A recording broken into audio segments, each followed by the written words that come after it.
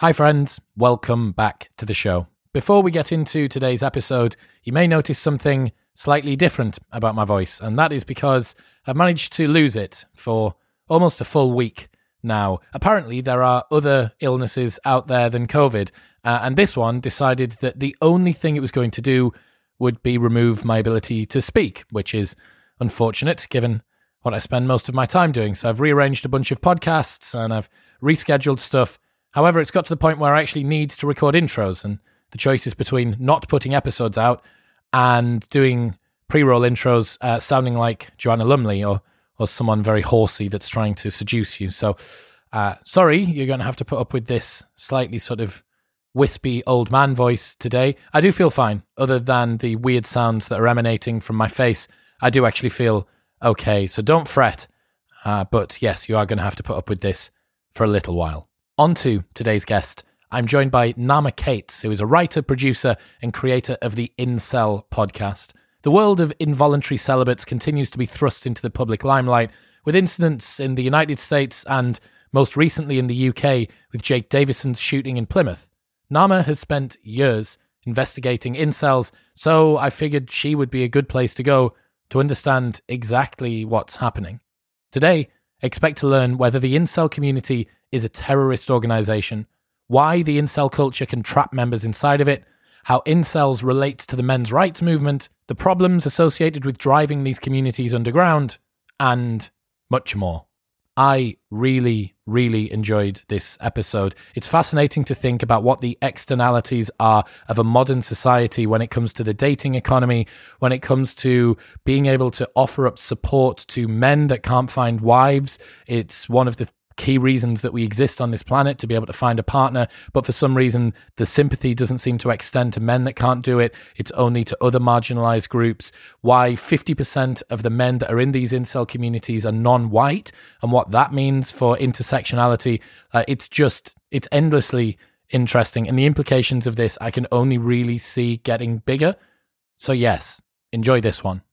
In other news, this episode is brought to you by Boohoo Man. They have the best technical sportswear that I think I might have ever tried on. My Instagram is littered with pictures of me from a most recent photo shoot, and it's just awesome quality stuff. I think like a twin set of shorts and a long sleeve top is less than £20, and the quality is unreal. The fit's really good. They've got tons and tons of different colors. On top of that, whatever it is that you need, whether you're updating your wardrobe to go back to work, to go on nights out, to go on holiday, or anything else, Boohoo Man is the first place that you need to go. They ship in the UK, in the USA, and across the entire world. On top of all of that, you can get 40% off everything site-wide. It's already super cheap, and you can get an extra 40% off on top of that by using the code MW40.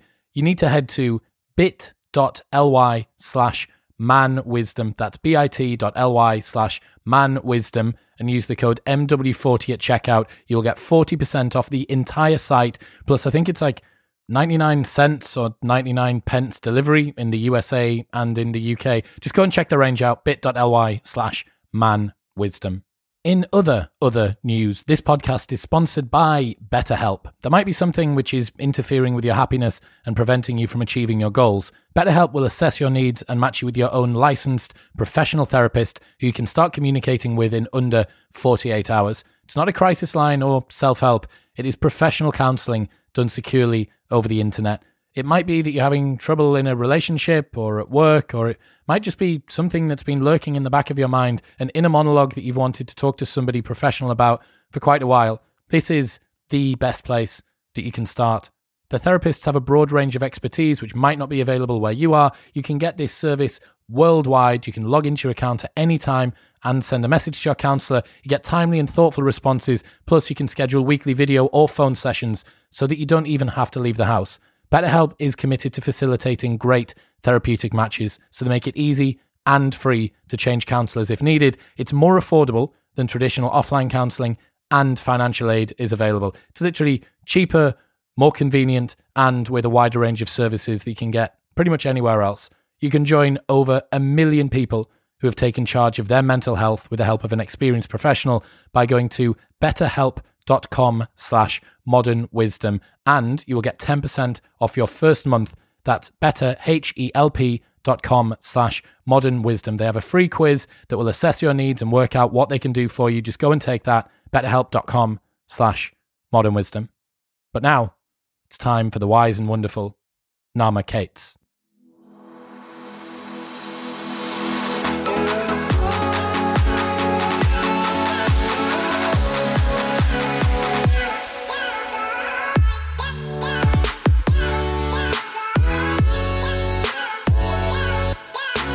Naama Kates, welcome to the show. Thanks for having me. How did you get into researching incels? I've been asked this many times, and I don't have a neat story as to how. Basically, I have a background in media. I'm a filmmaker, I've written things and acted and, music, everything kind of in that world. And so I was finishing up a film when I started really getting into podcasts just as a medium. And the ones that I liked the most were true crime kind of stuff. As you know, Crawl Space, my network, is very true crime oriented. And I was just listening to a lot of them. And I guess kind of having just worked on a film that is a very costly and, labor intensive, time intensive, planning intensive process. Also a visual medium, which I've since realized I'm much less visually oriented than I am in terms of words and sound and things like that. And yeah, I was just kind of really appreciating the medium, like storytelling through that form was interesting to me. And around the same time, I think incels kind of made their way onto my radar.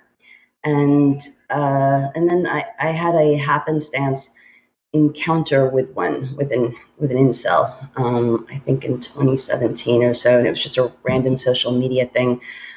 And I started talking to this person, and it became very interesting. And I asked if we could record our conversations, and he said fine. And I listened to them back and found them interesting, and it just seemed like a good topic for a podcast. I looked around for information about it, and there was hardly any at the time, and that's kind of how it started. Well, I asked all of Twitter for their suggestions, and the two names that came up as like incel experts were you and James Bloodworth. So you've managed to reach the pinnacle of what Twitter thinks an incel expert is. Yes. I've also managed to reach the whatever you would refer to as the bottom of that. Okay, bottom of the barrel and at the top. Fine. Yes. Well, that's cool. All right, so how do you define what an incel is? Well, there is the basic definition: involuntary celibate. An incel, someone who is involuntarily celibate.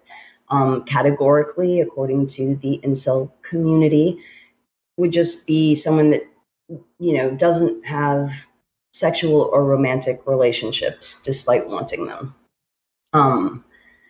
So that's kind of the broadest definition. And there's also like a timeline limit for some groups. They say, you have to be a virgin. Some would say, well, it has to be 6 months or more that you're in this situation that you can say you're incel. Otherwise, it's a dry spell or something. So there's that. But beyond that, are we talking about an incel, which is just someone who is that, whether or not they know it, or someone who recognizes that they are an incel? That's kind of the second or middle of the road definition. And then the third, I would say, is someone whose identity is, who's really kind of made their identity about that and partakes in the online, community and the forums and the websites, as we all might be coming to know more about them. Well, pretty much everyone during lockdown last year probably was an incel, unless you were living with your partner, right? Right, and everyone who, everyone at some point in their lives probably was one too. Obviously, there's some exceptions to that, but yeah, if you just go by that definition, that's so there's dry spell, which is a 6-month period. There's like purity incel, which is someone that hasn't had sex. There's an incel, which is someone that's aware about the fact that they're sort of struggling with women. And then there's somebody who identifies with the community. So you've sort of got a bit of a hierarchy going on. Mm-hmm. Yep. Okay, cool. How do incels relate to the men's rights movement? Do they at all? Yes. I mean, again, if we're going by the categorical description of an incel, and by the way, and I don't mean just the categorical description. I mean the one where they're aware of it, but they don't associate with the community in any way. And I've actually had many people like that on my show, so it's not uncommon. These are people who are incels and who are aware that they are and aware that a community exists, but they just don't relate to a lot of what they see in there. It's kind of like a lifestyle, but not an identity. Yeah. Or maybe even if it were an identity, once they realized what was associated with it or what the identity was for most of the people in it, they didn't want anything to do with it. So, the original question was, sorry. Men's rights. Men's rights. Okay. So yeah, the men's rights, the MRA, men's rights activists, along with incels and along with MGTOW, men going their own way, and PUA, pickup artists, and some other sort of, derivations make up what's called the manosphere now. And the manosphere is described in various places to be kind of like a male supremacist umbrella of groups that have certain things in common, obviously with a lot of differences between them. There's also a timeline to this. I don't know if you want me to get like too detailed about that. Yeah, give us a broad overview. I want to know how this all pieced together. Okay, so basically, I would say that around the time that like 4chan, which started in 2003 or 2005, I don't remember, began, and a lot of different social media platforms began. They all kind of came of age around the time, which is the mid-aughts, late aughts, that there was this PUA, pickup artist movement. And it started with this man, Neil Strauss, who wrote a book called The Game that was considered pretty controversial or misogynistic at one point, but it was basically just kind of game, like how men can gamify the system when it comes to human behavior and mating and what makes people attractive to each other, etc. So this was a big thing. The book was a huge bestseller, and it kind of created a group of dating experts. You could call them like gurus at the time of pickup artistry. And there would be, it became another exploitative venture. Like there would be weekend retreats that cost a lot of money and all of that stuff. And while this was happening, and 4chan was becoming a thing with its boards like R9K, which was for hikikomori, a lot of the language that they were coming up with at the time. And you can imagine there'd be some overlap between people that spend too much time on the computer and are young men maybe and aren't getting laid. So there was. And then pickup artists kind of led to like the next generation of young men who felt awkward or whatever, having spent money and time and effort and resources on these pickup artist camps and this philosophy and these books, and seeing that it didn't work for them. So, they became reactionary against pickup artists. And if you are really into this stuff like I am, you'll know that when people write about Elliot Rodger and they talk about the incel forums that he visited, the one that they're referring to is what was called PUA Hate, PUAHate.com. So who's Elliot Rodger for the people that don't know? So Elliot Rodger is like the first incel killer, as people would call him, and understand that he was a 22-year-old who shot up his former, it was a college town that he was living in near Santa Barbara in Isla Vista, and he murdered 7 people. So he left a very kind of widely circulated manifesto, and he had YouTube videos. He has a persona very much like a American Psycho kind of character, like a Oscar Wilde, or very affected kind of persona. So that I think inspired a lot of copycats, and that was the first attack that was associated with the incel community, though he himself never used that word. So yeah, this is where PUA hate kind of started.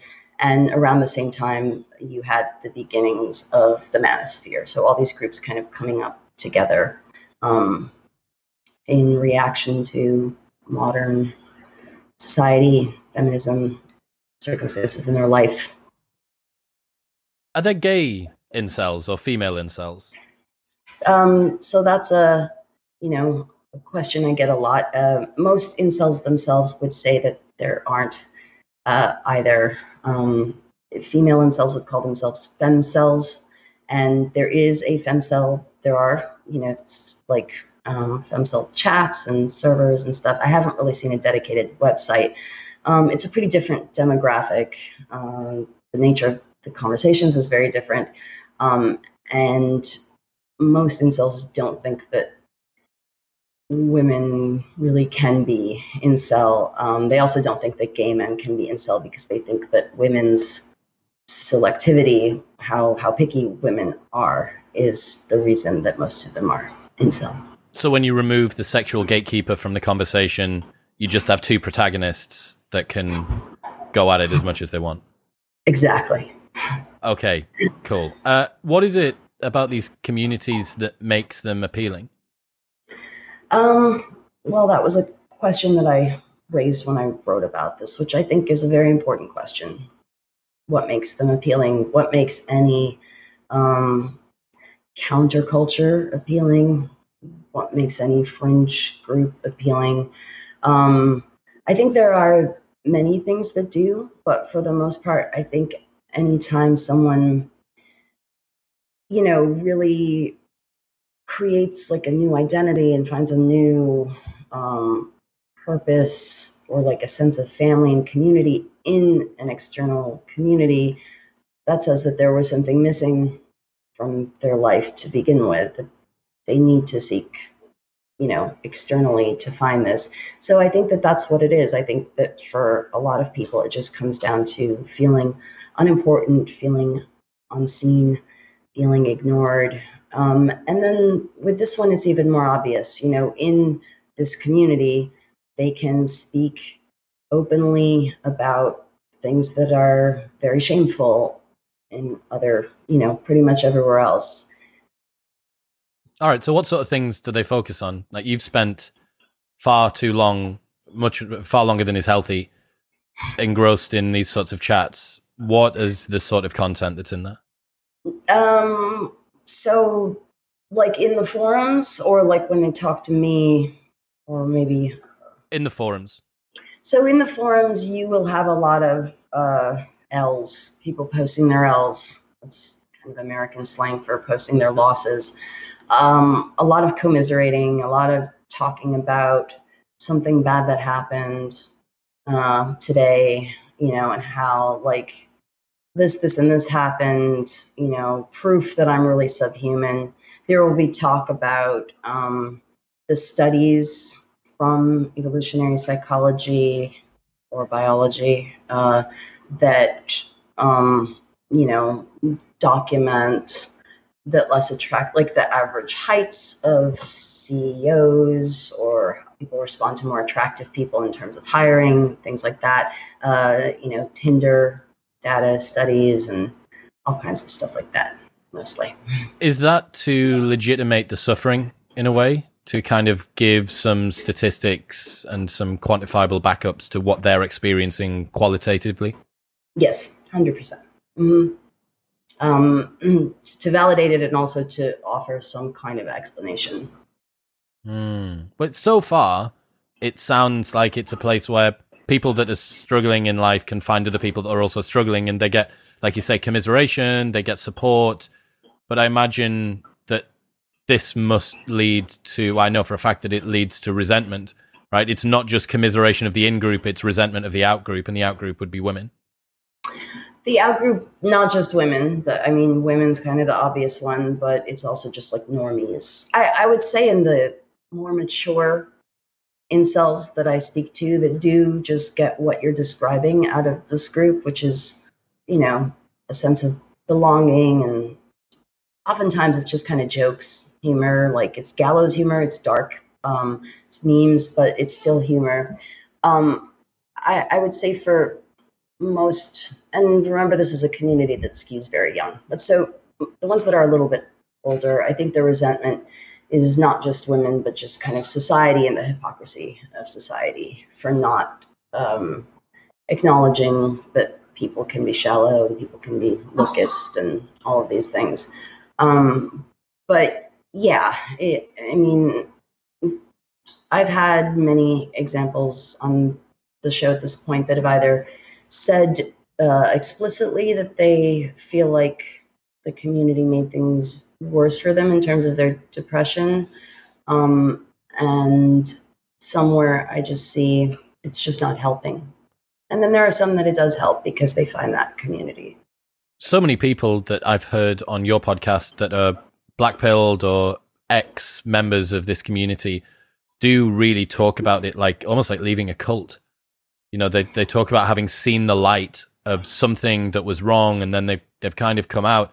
But it's weird, right? Because on one hand, you think, if people are struggling and they feel marginalized, then yes, give them a support system. That's great. But it's the slippery slope when it can encourage people to almost stay like that. I think you've said that misery and failure are almost sort of celebrated in these forums, and that ascending and making more of yourself is sometimes sort of talked down to. Is that right? Yeah, not necessarily talked or discouraged, but because it has to be a community for incels, and there's the gatekeeping that goes along with that too. People can be banned for bragging. That's one of the main. So if somebody was to sleep, if one of the members was to finally sleep with a woman, would that be classed as bragging? Yes, or even way less than that. Like that, they'll complain to me that I can barely say anything on there anymore, because even if I just say that, like a female just talked to me today, then they'll call me a Chad.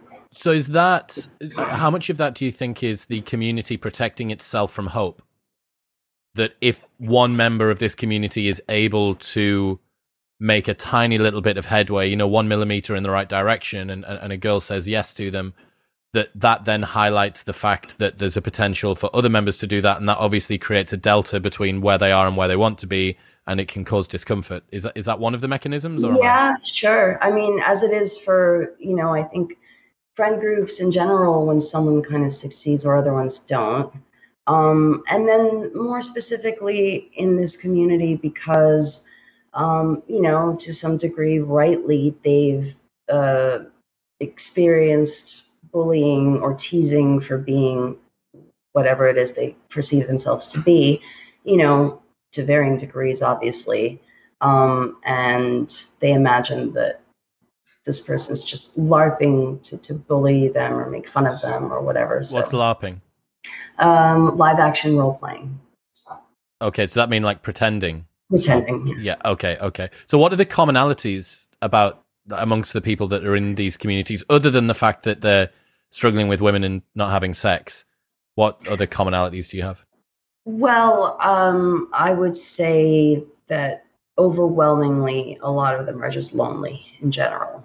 So there are definitely exceptions to this, a substantial amount of them, but for the most part, a lot of them have trouble with just platonic friendships too, and don't feel they have like a strong social group, and just with other aspects of purpose in life, a lot of them just aren't happy. A lot of them the vast majority of them have some kind of like either depression or anxiety, pretty significant amount of it. Something like 20% are on the autism spectrum, which is a really, really high percentage. And that's, formal diagnoses too, not just that suspect that they are. So compared to like 1 or 2% of the population across the board, that's very high. And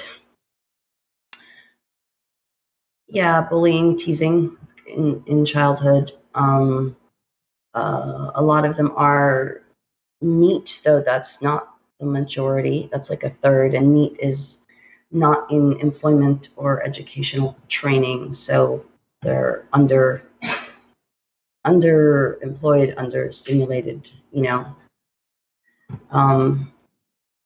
and then there are other many other commonalities, but I mean, maybe if you have a question more specifically about one.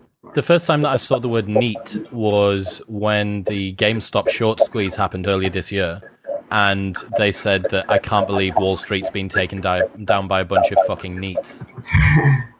Right. Yep. But you see the intersection, right, of all of these different cultures coming together. Yeah. So what are their views of women then?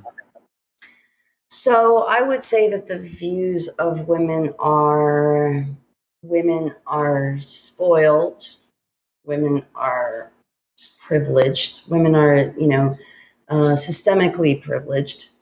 I think that in this, with varying degrees of irony or sincerity, so there's a range of this too, but not faithful, not trustworthy, selfish, obsessed with attention, just attention, male attention specifically, more important than anything else. Greedy, I guess, for both money and attention and chads. Kind of almost primitive creatures.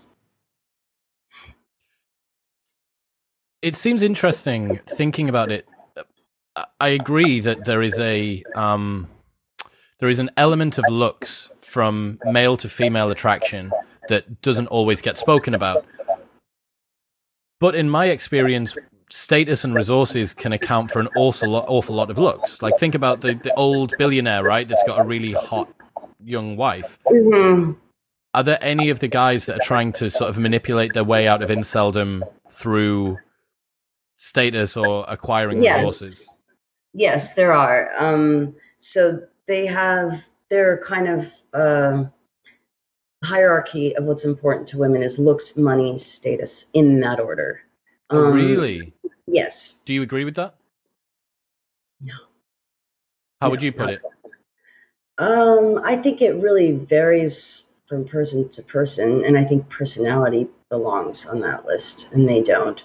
And then I think it's a combination of, they talk about this concept of the halo effect, which is an idea for when somebody is physically attractive, they are seen as being more intelligent, more funny, more kind, the list goes on. And I think that there's plenty of truth to that. But I think the reverse works too, to where if someone is very funny, is very intelligent, is whatever, they are also seen to be more attractive, more of the other things. And the blend for each person is very different. And it becomes really difficult to know at some point, objectively. And they're very interested in ranking. Like, I get asked to rate their appearance 1 to 10 all the time. And I wouldn't even know how to do that. I've never. Why do you think that's the case?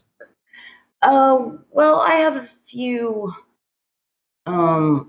ideas about it. I mean, obviously, there's some rigid thinking going on in this community, some need for rankings, order, numbers, kind of a black and white thinking too sometimes, that is maybe a little bit more typically male to rank things like that.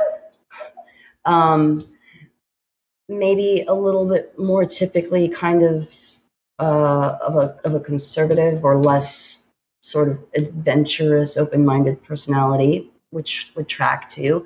And then again, with autism spectrum disorder, and I'm not trying to, I have to be very careful whenever I even bring it up, even though I think it's so significant. But that's also, point of view, personality type that tends to be more rigid, more putting things in labels and ranks. And so, I think all of those things are related, and I think they're all also important for people to consider when they think about how to deal with incels. So some of them have identified the fact that looks are an enabler for status and resources, but they also sort of rank the hierarchy of these in reverse. So looks first as that. What about trying to make themselves look more attractive? Isn't there a thing, looks max or something? So What's that? Looks maxing just means making yourself more attractive. Physically, only physically. Yes. There's other, so status maxing is a term too that people can do, which I think I always tell them, go for that. That's very important. More important than any of the others. Jester maxing, being funny, that's their term for it. You can jester max your way into ascension. And then there's others too. There's all kinds of categories, but the money one, they refer to differently as beta bucksing. So that's not just maxing. It's beta bucks. And the reason they don't all just try to do this is because then you might be able to buy your way into having a relationship or even getting married or whatever. But the woman will always be thinking of Chad because you're beta, and she'll never really be attracted to you or really love you or be loyal to you. And that's why money is the third of the three. Or is status the third of the three? No, status is the third, LMS. That's interesting. Well, they think that to women, looks is most important, then money, and then status. I disagree again, but that's not really ranking the outcomes of, this isn't all airtight. Yeah, I understand. It's not really ranking the outcomes of working on either any of the three things. It's just beta gets a different category also because it sounds good, I guess. Beta bucks. Yeah, it rhymes better, right? You've mentioned before that the incels particularly feel sort of marginalized in a modern woke culture. What's that mean? Mm-hmm. Well, I think there's truth to that because of many of our current movements, I guess, and attempts to sort of correct portions of our history that have been less fair to some identity or another. Men, and a lot of people think of incels as being white men, even though that's not true. It's about half and half. They're not very high up on the victimology scale. It's kind of on the bottom. So I think that where we do have a tremendous amount of empathy, or at least formative, at least the appearance of empathy being granted to almost any group you can name now, protected class, there is none from supposedly the more empathetic people toward this group. Yeah, empathy and victimhood is sort of in vogue at the moment, right? Like signaling we're so compassionate, we really care about this marginalized group. Why do you think it is that incels aren't getting that same love? Is it just that they're part of what would be a traditional oppressive class, i.e. patriarchy? I think that's where it starts. I think there's also quite a bit of moral panic right now in our culture over issues like racism and misogyny, as there should be, but to then ascribe, things that are not, well, just because, so incels are this misogynistic group from the privileged class of men, and so therefore what they do that is horrible is, I don't know, it doesn't entirely make sense to me, but I guess there is a tendency now, because everyone's very polarized, for especially in sort of the mainstream, to really explain anything that's horrible and ugly and unwanted and reviled and, you know, dangerous into like something that we can say is just this big evil, like racism or misogyny or something. And so I guess it's difficult for people to imagine that if one belongs to this group, they can't also be deserving of, they don't neatly fit into oppressor or oppressed. Yeah. And also it's derived from individual preferences. Yeah. And that's very hard. How do you say, I'm angry at you, evolutionary programming? Like, I'm angry at you, hypergamy, right. Especially when everybody is at the mercy. It's like being angry at gravity or something. Well, if people accept that those things they do actually exist, and not everyone does, but yeah. Yeah, well, hopefully, I don't know. I mean, that it blows my mind. The blank slateism. I've got James Bloodworth coming on. I saw that he had a conversation with a feminist, a series of letters, and I was blown away by the fact that most feminists ascribe to, or she said that most feminists apparently ascribe to this sort of blank slate theory, which is that the only differences that you have between men and women are because of socialization. You're like, you've read nothing. I don't understand. Also, common sense. I mean, really, just a minimum of common sense, I think, would suggest otherwise. Well, if that person is in a relationship, or if those people are in relationships, you'd say, okay, is your husband shorter than you? Yeah. Probably not. Right. Does your husband earn less than you? Right. Does your husband less educated than you? Does your husband have less status than you? Right. I can almost guarantee that it's not going to be two of those four. Exactly. Why is that there? Oh, well, you know, we just have our... Well, no, that's preferences. Where do you think they came from? Yes. Like, do you think that we just recreated all the preferences that exist in the animal kingdom through socialization? So we dispensed with them. Every other animal got them. It's like, do you know what it is? It's the biological equivalent of flat earthers.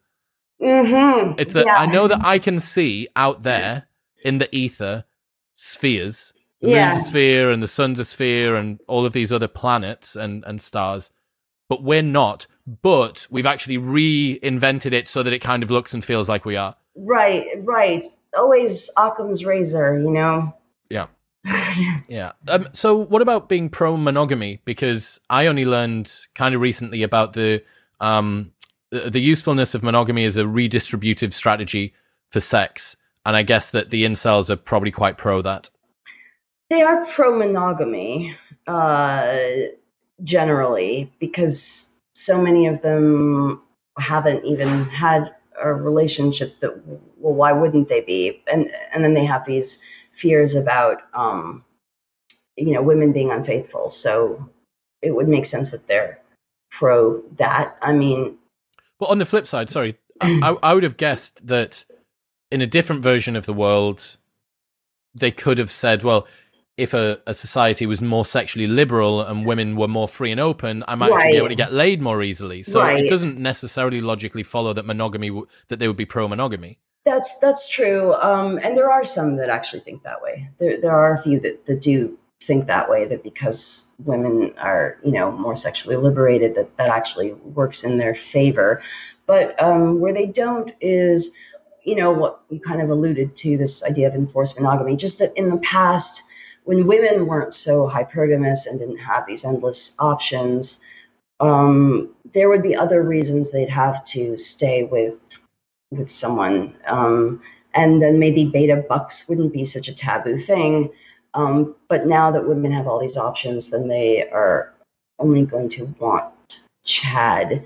I think there's just a crossover more generally between kind of traditionalist thinking or more issues with contemporary society for a number, and incels for a number of reasons. I mean, one is, I think, kind of obvious, of just what we talked about with the, or maybe we didn't talk about it so much, but feminism and women's financial, women's ability to have agency and to have a career. What's the problem with that? I don't think they have a problem with it per se. I think it's kind of what you alluded to, which is that being that women now can do all those things and sort of elevate themselves on all these levels, but they still want a man that's equal Across and above. Yeah, exactly. That it leaves a lot of them out. It takes them out of the... This is, I mean, I've spoken about this loads, but it is so fascinating what's happening when you've given women the ability to earn status, education, and resources off their own back. And the externality of it is so crazy, and no one could have predicted. Well, maybe with unbelievable foresight, you might have been able to predict. But the fact that women, quite rightly, should be allowed to do what they want and become smarter and richer and be more well-known, more famous, but that they're fundamentally going to shrink their own dating pool by doing this, which leads to a bunch of disassociated, disaffected men who only have other men to be friends with, and a bunch of singleton women who are struggling to find a man that they're fundamentally attracted to. Mm-hmm. And then a bunch of, like, the only person that's come out of this well are the 9s and 10s on the men's side. Like, no one else has come out of this in a good situation. Yeah, I mean, it's true. And you can't, it's one of those things that you can't really, like, no one would want to. I wouldn't want to, obviously. Not to say that anybody would, but even if one did believe that, turning the clock back on this. Oh, curtail women's ability to become educated, rich, and well-known in an attempt to make them more happy in a relationship. Right, exactly. Sorry, women, no more education for you. Yeah, get back into the kitchen. You can't put that back anyway, even if somebody were to want that. So it's just kind of something that we have to contend with. As a species, we've had many changes very quickly. Most recently, we're dealing with social media and dating apps, and people having the ability to have what looks like infinite swipes and endless options, and to specify their criteria for what they need, whether it's height or income or whatever. When people meet in real life, it doesn't really work like that. Attraction happens. I mean, proximity, just being close to someone geographically. Think about anyone that's worked in an office environment. You end up with the weirdest crushes on people. Yes, like, exactly. Why am I? If I saw this person out on the street, I wouldn't even look at them twice. Exactly. But because I'm around them all the time, this proximity effect just means, I don't know, I get this weird sense of attraction. Yeah, exactly. And that really happens. That really is the way that attraction often works. And these dating apps take that out of the equation. They don't even give that the opportunity to happen. They also lead people to, really, if people weren't selecting based on looks first before, they really are now. All you have is this tiny 2D curated image of someone to make your first, decision. What have been some of the changes that have occurred since you've been researching the incel community? Have you noticed the community sort of grow or shift or morph at all? Yeah, I think there have been a lot of changes to it. But, it hasn't been around that long to begin with. So it's kind of hard for me to say what still forming, yeah. Yeah, and what's also just cyclical, natural ups and downs. I mean, there's just been a lot more attention on it since I started, by media, academia, security, all these bodies. And then there's also been a lot of censorship. So when I started the research, there were a few issues here and there. The main subreddit for incels had been banned in 2017, leading to this website that's now like the most popular one. But since that time, but there were others, and since that time, they've all been banned. In the last 2 years, a little less than 2 years, they've all been banned. So it's really leading to a different, I think it just changes the nature of a community when everybody kind of is funneled to one place, and when there's so much scrutiny. That would change the content in the forum, I think, to be a little bit more paranoid. Some people become a little bit more shocking and edgelordy because they realize reporters and things. What's edgelordy? An edgelord is someone who is edgy online, who will make provocative comments. Okay, but yeah, I mean, as soon as you drive a community or a movement underground, it's going to become more subversive. I know that we've both spoken to Andrew Gold, and he was saying that the number one risk factor for non-offending pedophiles is sort of stigmatization by society. Mm-hmm. That if they feel like there isn't a place for them in society, then why am I playing by your rules? What's the point? Yeah. And I suppose that you get the same here, that if you feel like you're being ostracized by society at large, well, all right, fuck it. Like, I'm going to say the meanest stuff. I'm going to come up with the darkest memes. I'm going to be the edgiest edgelord that I can because, like, there's no place for me there, so I might as well craft out a place for me here. Yeah, and for people who are already kind of on the border to where they have a toe into a fringe community that might be extremist or whatever, and usually will come with like a kind of a persecution narrative that we're being persecuted and they all want us dead, and just like most fringe communities have, that for people that are actually leaning toward believing that, that's just all the more confirmation that society wants nothing to do with you. They want you dead. So where are they speaking now? If the subreddits have been removed and everything else has been chopped away, have they gone to the dark web or Discord servers or what? They speak a lot on Discord. Their main website, incels.is, currently, it has domain changes occasionally for a lot of these reasons, censorship and things like that, various governments. So that's the biggest incel site. And I talk with those, the administrators of that site a lot on the show. And then there are a few others, that usually kind of start up and fall down or splinter pretty quickly. So the most recent sort of high-profile incel news story that we've had was here in the UK. Yeah. The guy from Plymouth, Jake Davison, who there's sort of some debate around exactly how he was motivated to commit what he did, what were the contributing factors, and you wrote this really great article for Unheard, which will be linked in the show notes below if everyone wants to go and check that out. What do you think the press got wrong about the Jake Davison situation? I think they got it all wrong. I just think that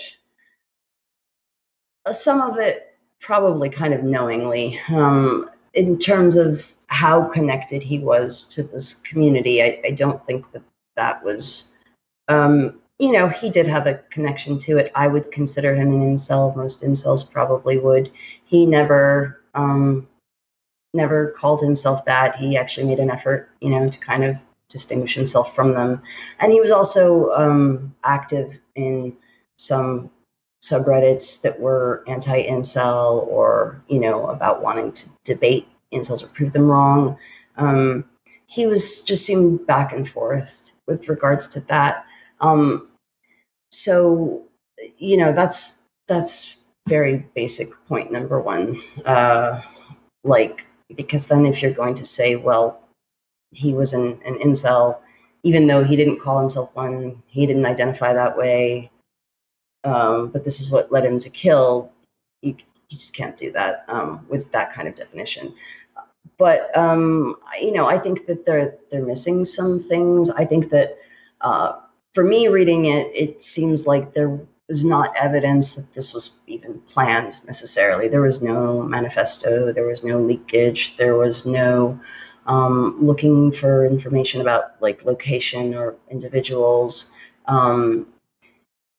I can't even tell from what I read, and I read all his Reddit and everything, that he was even necessarily like suicidal in an acute way, that he hadn't been on and off for a long time. I think he had mental health issues. He was a gun owner. He had an assault.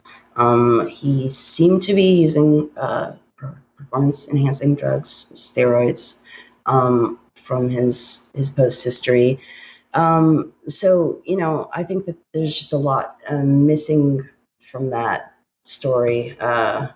And then I also think that the conversation very much became, are we going to call this terrorism, and why don't we? And I just don't know what that would even do, what it would really help, because this was quite a strong talking point that I guess aligns with the oppressor-oppressed victimhood narrative. Everything needs to be systemic. It can't be an individual and their idiosyncratic peculiarities about their personal life. It has to be this sort of tip of the iceberg of this emergent substructure from a group that everybody knows is wrong, an out group that's close enough to our in group for us to be able to hate them. And quite quickly there were these talks around, this is a man that hated women. He was on websites that are misogynistic and very, very dangerous. And this should be classed in exactly the same way as somebody that wanted to go out and shoot white people or shoot disabled people or whatever, that it should be classed in that way. Let's say that Jake Davison had been a full red-blooded incel edgelord from the depths of one of those forums. Do you think that that would have justified classing it as a terrorist attack? I don't think it meets that definition. I mean, you could call that possibly a hate crime if the targets are women or something like that. I would say that that could apply, but terrorism has to have a political aim, and I don't think that any of the incel attacks have had a political aim. I just think that that's the wrong word, the wrong set of expertise and resources to devote to this issue, because, you know, people that know about terrorism and counterterrorism, it's different. It has a meaning. It has a very specific meaning, you know, and this just it's not commensurate to. You could argue perhaps that some of the men in these groups are trying to send a message to women that if you reject us, that we can strike back. This is a way that we can take power. Don't you forget that men are stronger, and with guns we can be stronger several hundred times over. I guess you could, but I just don't think that. I think it's a stretch, you know, to call it terrorism in the first place. I don't think it would be the right. You know, I think that this is a problem, and problems with having, let's say it's not terrorism, let's say it's not even violent extremism, but just extremism, just, you know, a fringe misogynistic group. I think that there are things about that in and of itself that I would consider dangerous and very unhealthy. And I think that it should be handled, if that's really like the motivating factor, or even if not, it should be addressed there should be some approach, some actual, you know, scientifically sound and thought through approach to dealing with this problem, and with the problem of people being sort of pulled into very dark ideologies. There should be, and this is a group of people that also would just benefit, even if they are like the lone wolf or just someone on a downward spiral, that maybe would have benefited a lot from some kind of intervention. But I don't think it's terrorism. I would agree that deploying the counter-terrorism unit, like Jack Bauer, isn't going to be able to make much of this Jake Davison situation. You're right that if you have a very particular set of skills, and those are counterintelligence, they are collecting assets and working out, you know, I mean, when these groups are having Reddit threads shut down, and that's like a big blow to the community, they're not operating at the same sort of level. And I think that fundamentally what this comes out of, which is different to most terrorist organizations, is not the impetus for why people join is not because of a shared vision around the world. It's because of a personal experience of the world, which has resulted in a commonality that they've been able to bond over. Yes. Yeah. And that might be true for why a lot of individuals join these other groups too, that what they really share is a personal experience that they're then sublimating onto this, you know, wider problem. But this is just different. What about incels and white supremacy? Because I saw that get thrown around as well. Far-right hate groups and white supremacy. Is that just the press churning out the usual talking points that they sometimes, like, if patriarchy, then sometimes white supremacy and also far-right hate groups? Or is there actually something to this? There is something to it insofar as the language is, borrowed, and it goes back and forth between these communities, because a lot of them, again, also they both grew out of 4chan, the alt-right as we currently know it, the young ones, the memes and everything like that. There's some similarities in that culture. There are similarities in the fact that they're both anti-feminist to a degree, traditionalist. A lot of that, I think, has crossover with those personality types I kind of mentioned before, which is why some of this material would be more seductive for a certain personality type. So I would say there's a lot of crossover. Also, any army in the past, any terrorist group or just hate group or anything like that, now the people who join are probably going to be like disaffected young men that don't have a girlfriend and don't have that much to lose. So there's just that. Have you seen much talk about race in the groups that you were a part of? Yes, there's loads of talk about race. They use very, politically incorrect or, offensive language to talk about it, but it's not racism I know we get into a lot of trouble when we try to talk or define anything to do with this concept right now. And I understand that it can still be considered racist to say things that are offensive, even if the intention isn't to offend or isn't hate.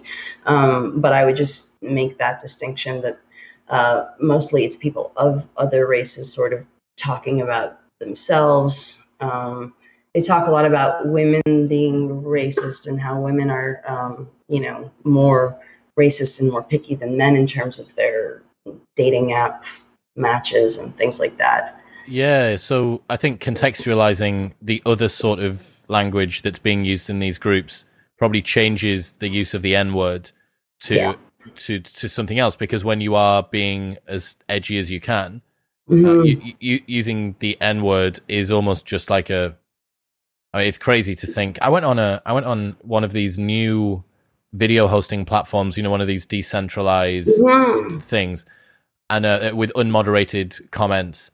And I was like, wow, I can't believe that people post stuff like this on the internet. I couldn't believe that it even still existed. So yeah, when you contextualize stuff like that, it does make sense. You mentioned earlier on that you said it was about 50-50 when you were talking about white participants of these groups to other ethnic backgrounds. Is that right? Yes, at least in like incels.co or .is now. 50% of the people on incels.co are from an ethnic minority. And that's given the fact that most of the members are from Europe and the United States. So that's even, I would say it's that's not like you've got an overrepresentative Indian population in here, or like loads of people from Ghana or something like that are bringing the numbers up. Well, right. I mean, but you'd think that given, I don't know, I think in the United States, it's still something like 70 or so % is white. And Europe's probably similar. So, the majority of the members are from those countries, then that's definitely not, I don't think that's overrepresenting. Yeah, so proportionally, you have an overrepresentation of minorities in this group. Maybe even a little bit, yeah. That's interesting. Yeah, it is.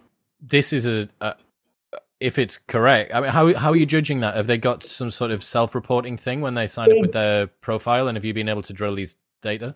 They do. I mean, this is one of the first things that kind of interested me, was that they were doing this of their own community, these polls every 6 months that were long and were great questions, and would get sample sizes that like most academics could dream of, like you'd never be able to get this if you were outside of the group. Yeah, exactly. So and I'm pretty sure people answer quite honestly there. That's crazy. So I mean, this is another one of those, I suppose, challenges where a victimhood narrative and the current popular viewpoint of the world kind of the intersection starts to clash up against itself, right? That you're supposed to be helping people that are in minorities, but this is a minority group which is also a man. This man is part of the patriarchy. There's something else as well. There's an X factor that I don't think we've touched on yet, and it's not an X factor. It's like an ick factor. There's something about the group that causes society at large to feel. Have you sort of considered why this is? Yeah, I mean, I've thought about that a lot because it was so striking when I first started the podcast, the reactions people would have, and really people just did not want to hear anything about it. They just didn't want to touch it, and I noticed that from men at first, at least a little bit more than women even.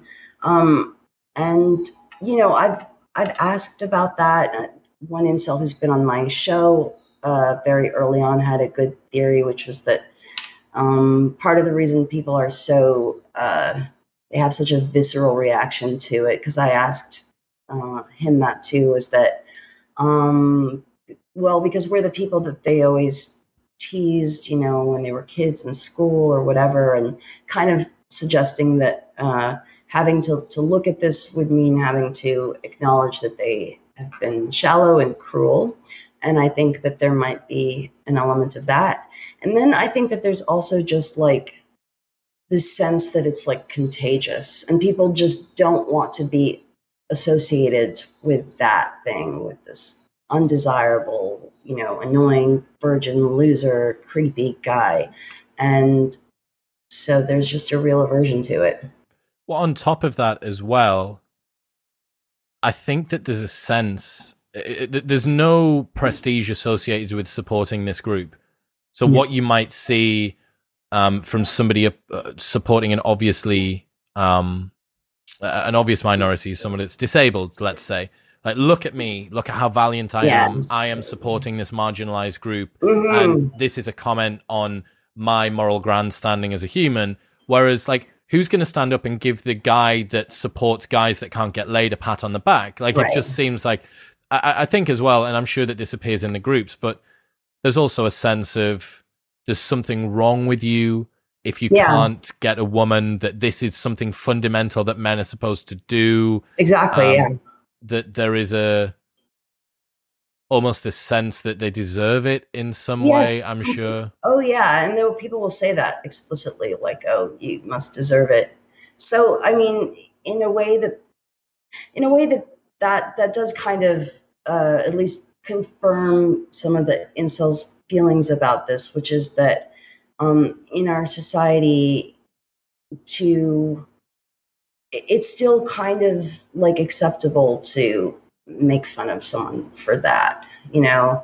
It still suggests that there is something very wrong with a person who can't, and so much so that people are even afraid to say anything, you know, in defense of them. I was talking about this at a cricket match the other day, like the most British way to have a conversation about sort of social norms. And we were talking about the fact that if you were to sing a racist chant, that would be newsworthy, right? There would be an investigation. It would be a hate crime. And the summary of that is that we don't want people to feel sad because of an immutable characteristic that's part of them. Mm-hmm. But that level of protection only extends so far. So if you started making jokes about somebody, or if you started a chant about somebody being ginger, that wouldn't be classed as being protected. Or for instance, the example that we heard was we were at a game and there was a player there who apparently recently had either split up with his wife, or his wife had been caught cheating on him or something like that. And this chant came up about, like, where's your wife at, to this player. Now, let's say that player was a minority. I'm pretty sure that the one that would have hurt most would have been the chant about his wife, which is very pinpoint, and it's a pain trigger that's exclusively for him. Yeah, it's absolutely cruel. Yeah. And it feels like there's some sort of resonance between the protection that we have and the lack thereof within the incel community. Kind of, do you understand what I mean? Yeah. I don't know. It's like there's kind of like this, men should be able to take that kind of joking on the one hand, and if they, certainly it should be joking because they should also be able to handle a woman and this and that. So there's that, which is very much playing into the whole traditional gender norms, for one, which is part of why it's so hypocritical. And then that if they can't, they're just whining and complaining and get a hobby, go to the gym, stop whining. But that's not consistent with the idea that men should be able to express their feelings, their hurt, or that we should be very sensitive not to punch down on someone's either immutable characteristics or just circumstances in their life that are not things that any of us want. Yeah, it's like, it's okay to talk, but not about the fact that you can't get laid. Like, it's okay to talk is the mental health campaign that's going on in the UK at the moment. Yeah. And you think, well, yeah, there's something about it. There's some sort of blind spot. I mean, I'm feeling that, and especially as I've been reading more about this in preparation for speaking to you, and just generally, I was quite sort of fascinated by the community overall. My empathy is quite conflicted here, because I really, really do feel, and hearing the guys talk on your show, they're obviously, really sensitive humans for the most part. I think you've had some that are a little bit more sort of on the psychotic end of the spectrum, but for the most part, these are just lonely guys that you want to take under your wing and go, look, dude, like, come out for a beer. It'll be sweet. Like, we'll just go for a beer and it'll be fine.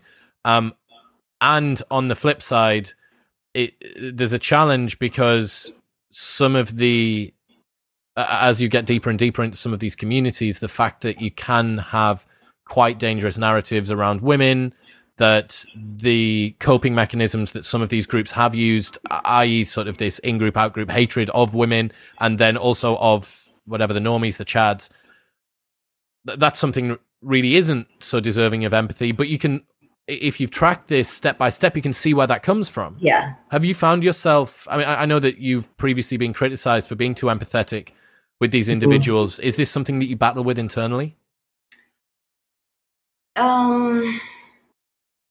Maybe a tiny bit, but pretty rarely, because I don't really battle with my actual position on it, because I really do feel that with anyone that believes in like a malevolent ideology with like a designated enemy, and that they weren't born that way. That did start somewhere. There's something missing for this person, and all of the evil that can come from that, if we really want to stop that, then approaching this from a place of understanding that these are actually human beings and that they're unhappy, and that, I think it would also end up keeping us all more safe in the long run. I really do. I don't think that you can silence and shame and shut these things out of existence. So no, but there are times that I just get really fed up with reading the things that I read and with the attitudes I get sometimes. Why'd you get fed up?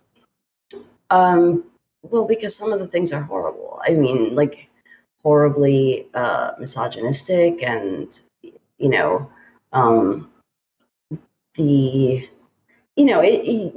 do get sick of it sometimes. It's funny because I read from all these people that work in countering violent extremism and things like that, and they talk about how difficult it is for them to just read this content, and oh God, I don't feel that way. I don't find it traumatizing to me to read things from a forum. I just don't.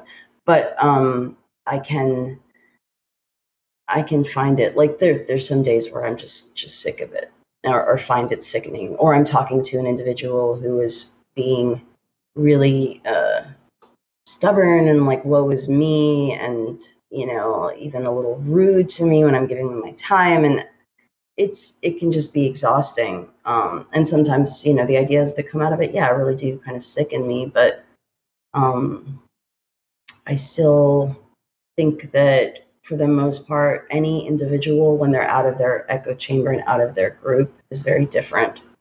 And on that level, kind of a one-on-one level, I don't feel that way toward any of the people I speak to. It doesn't sound that way either. I think maybe there was one episode that I heard where I was like, wow, this guy's like really intense. But other than that, most of them really do just seem like people trying to find out answers.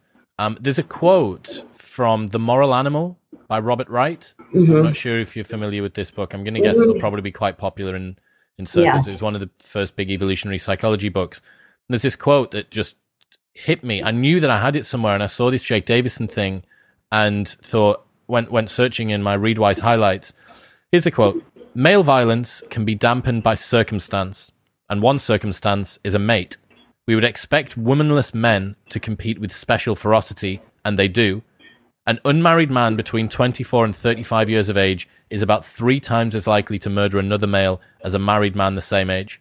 Some of this difference, no doubt, reflects the kind of men who do and don't get married to begin with. But Martin Daly and Margot Wilson have argued cogently that a good part of the difference may lie in the pacifying effect of marriage. And that was written in 1993 or 1995. Mm-hmm. So we're talking on like nearly 30 years that this has been quite common understanding. Well, I think it was a common understanding, and I think now if that were written, it would be met with some objections. I would think maybe the author would be canceled. Robert wrote that book at precisely the right time, but he said that he came from a very religious background, mm-hmm. and the book is written, it's semi-biographical about Charles Darwin, and mm-hmm. he was like really, really bad. I'm pretty certain that Robert's dad was really active in the church, or maybe was some sort of pastor or priest or something, and he got in so much trouble. And it's mad because he came on the podcast like 5 months ago, and he's still going 30 years hence, been just delivering these really incisive talks. Uh-huh. And this book is beyond interest. It's so good. It's really long as well. And yeah, it's so current. I really do love it. But yeah, that male violence thing, like, of course it is. Mm-hmm. Why wouldn't you think that there would be a pacifying effect of having a mate? Yeah, exactly. It's really not that hard to get one's mind around. Yeah, to have an underclass. Does anyone in the incel groups, any of them talk about this situation in China where you have these entire tower blocks of disaffected men who are unable to get dates? Oh, I haven't heard about it in China. In Japan, there's the hikikomori. That might be what I'm talking about, and I've just been very pejorative about an entire nation of people. Sorry. Yeah, it's fine. I could be wrong too. Okay, so whatever that group is, do they talk about that, or have you learned about that? Yeah, the hikikomori, I would say it's kind of like a proto-incel group, in Japan. They're young people, it's not gendered there, though it is mostly men. But the term doesn't, make a distinction. And they don't work. They're not in school. They're not providing for themselves. They don't have like adult relationships, and they basically just kind of stay home and live off their parents. This was such a big problem at one point that the Japanese government actually took a report of like how many of these people there were, and there were so many that they began to refer to the 2030 problem, which is what would happen when most of these hikikomori, most of their parents would die, and like how we're going to provide for these people. Crazy. Mm-hmm. What do you think's next for the incel community? It would appear that they're being squeezed increasingly from a technological standpoint. It also appears that there are increasingly more countercultures, anti-black pill, cultures that are coming through, I don't know what the sort of relative memberships are like. They're still pretty small. I think that, I really thought that this problem would more or less go away. Not that incels would, but just that this association with like attacks and therefore the increased censorship and stuff would, because I don't know why, I just did. But I feel like the more scrutiny there is on this community, I just think that causes more of a problem. Why? Because, well, from a purely pragmatic standpoint, let's just say if you're law enforcement, when every big tech platform censors them, they migrate and become harder to monitor. So that's just, one very obvious problem, I think. Two is that then there becomes no back and forth with different perspectives. So more of an echo chamber, more of an extreme echo chamber. It sort of confirms that idea of being persecuted and having no place in society. And then also for those very few that I believe are, maybe violent to begin with, have a fascination with mass shooters to begin with, are just deranged, then they know that adding this kind of cause to whatever they do will just up the notoriety. And there are some sick individuals that want that. So I think it's a problem in many ways. And I think that hopefully there begins to be a little bit of a change in that conversation, the way that they're dealt with, because this will always be a part of our society, and it will always be a problem and a source of grief or conflict for someone to feel that they have no place in it and no family and are not desired. And so those are the deeper issues, and we need to look at those. Naama Kates, ladies and gentlemen, if people want to check out what you do and listen to your podcast, where should they go? It's called Incel, and it's the only podcast called Incel. So it's available pretty much anywhere you get your podcasts. My Twitter for the show is @Incel Project, and my personal Twitter @Naama Kates. That's it for social media and me. Cheers. Thanks for today. Thank you.